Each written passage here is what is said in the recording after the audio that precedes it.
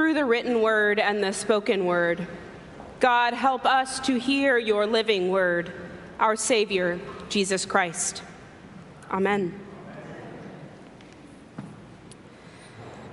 Y'all, I pray that I never stop feeling convicted by Scripture.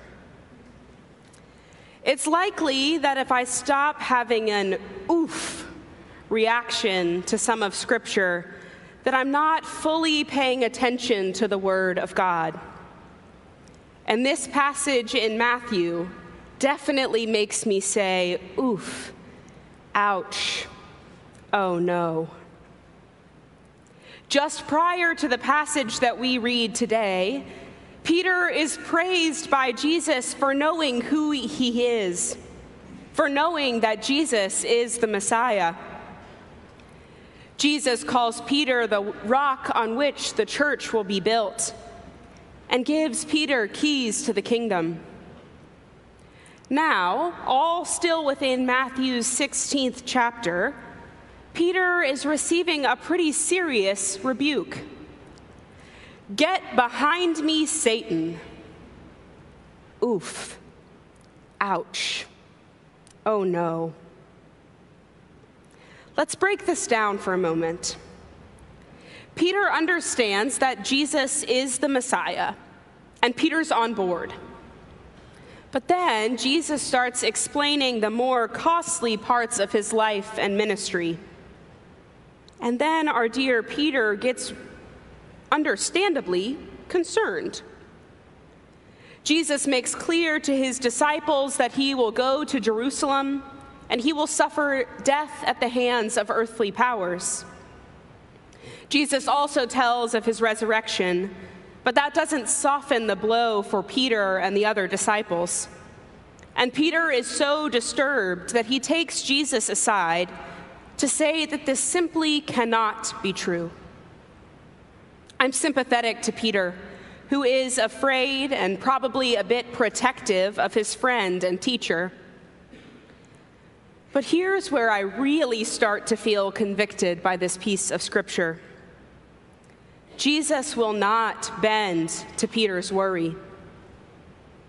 Instead, Jesus tells Peter that he is only concerned with human and earthly things. Oof. Ouch. Oh no. Is that me? I'm sure I'm not the only one here who has argued with God. I'm sure I'm not the only one who has experienced some kind of push or pull in prayer, in community, and in study that made me think, God, that is just not gonna happen. Whether because of fear or discomfort or simple unwillingness, I've certainly reacted to God in a way very similar to Peter. Then Jesus tells Peter and all the disciples to pick up their cross and to follow him. This is convicting, but it's not exactly elucidating. What does it really mean to pick up our cross?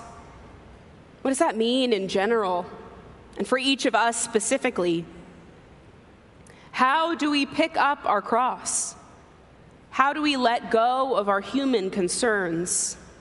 How do we really follow Jesus? In part, Jesus convicts Peter towards a posture of loosening his grip on human things.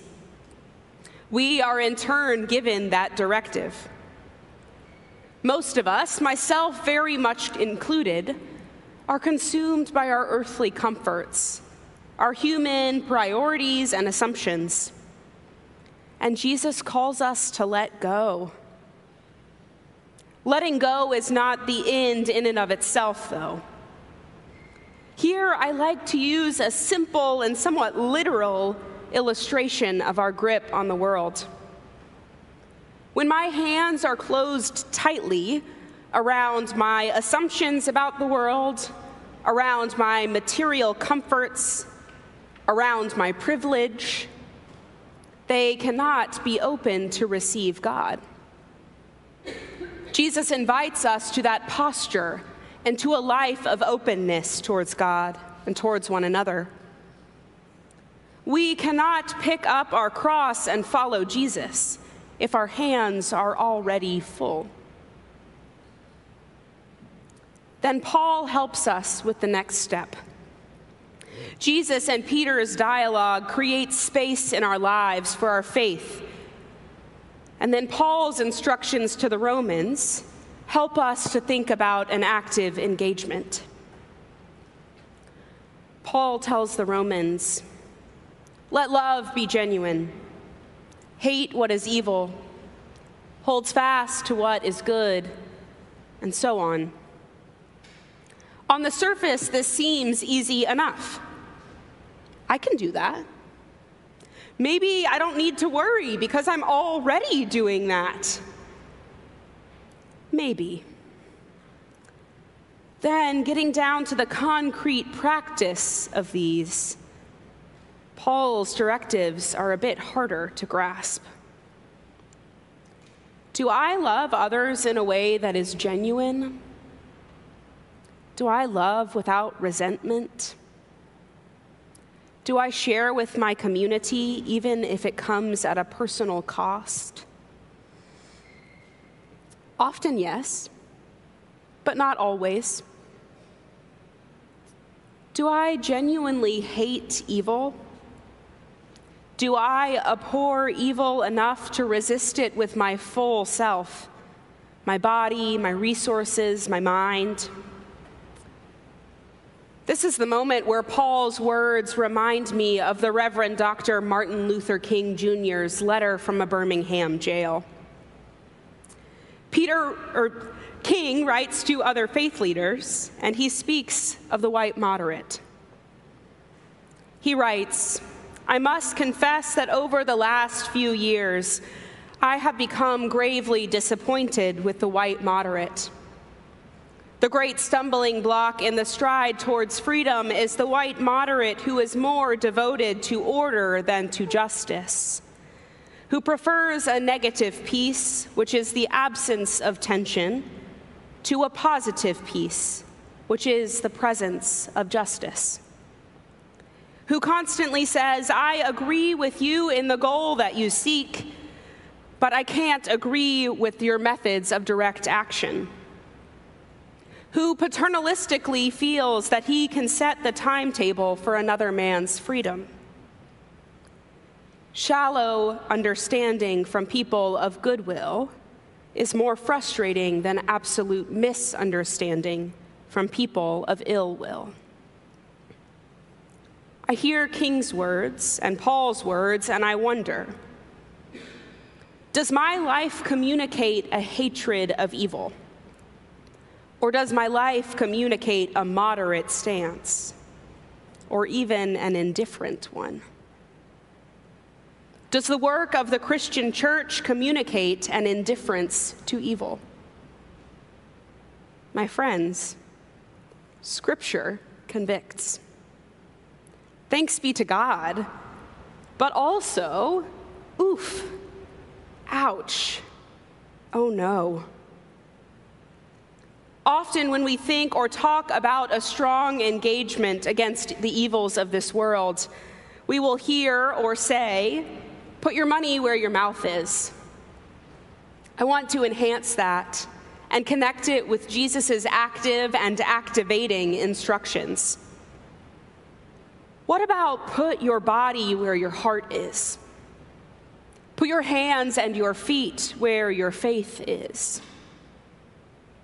To hate evil, to detest evil so much that I work actively against it, necessitates some risk. It requires more than a moderate dislike of injustice. This means that all of us are called to trust the most vulnerable, the most impacted, to listen to our siblings of color when they say they are harmed by the systemic realities of this country. It means listening to refugees who tell of the horror they sought to escape. It means listening to our trans siblings who name a dire need for health care. It means putting our bodies on the line through demonstration and direct action. It means sharing our resources, our physical hours and abilities, our buildings, our material goods, through direct service. In short, we will likely be uncomfortable. Peter was uncomfortable. Jesus was uncomfortable. Taking up our cross to follow Jesus and to care for God's people and for all of God's creation can and likely will be uncomfortable. And odds are that if we are able to sit comfortably and ignore our convictions, we're probably not loving genuinely and hating what is evil. Paul also reminds us to hold fast to what is good. Notice and hold on to God's glory as it is revealed in human flourishing, in verdant creation, in acts of genuine love. Holding fast to goodness means celebrating these beautiful things, and perhaps more significantly, it means creating space for more of these glorious realities. Holding fast to what is good invites us to celebrate glimpses of God's kingdom and to bring our present reality closer to that kingdom. This week, St. Columba's released our updated mission and values to carry us through 2026. These are the things that our community has decided to do to follow Jesus. We pick up our cross as a community and as individuals to follow Jesus. St. Columba's is committed to these 5 core priorities. We will strengthen community by creating pathways to connection, facilitating opportunities for disciples of all ages, and sharing our physical space. We will practice faith in worship and study, in fellowship and in rest. We will work on becoming anti-racist through prayer, working to address our internal and communal bias, doing internal and communal reflection and repentance, and making reparations for past wrongs. We will embrace our community, embrace our world through community connections, working to address family homelessness, building beloved community, and caring for creation. We will build capacity by using our resources to follow the movement of the Spirit and to make space for the kingdom exactly where we are. Many more goals exist within these core priorities, and each of us has an active role to play. Each of us has a cross to bear. Each of us has gifts to offer. When we do this in community, I think it's possible for us to move from that oof, ouch, oh no response to God, and together to move to a response that sounds and looks more like, wow, okay, God, let's go. We can do this. We can be convicted and inspired by Scripture, by this community, by fellowship and breaking bread, by sharing our faith stories. We can be bolstered by the values of our community, and we can ready ourselves to live God's love anew each day. So when we hear Jesus ask that we pick up our cross and follow him, I pray that in time, each of us individually and we as a community can say, wow, that's hard, but okay. Let's do this, and let's do it together. Amen.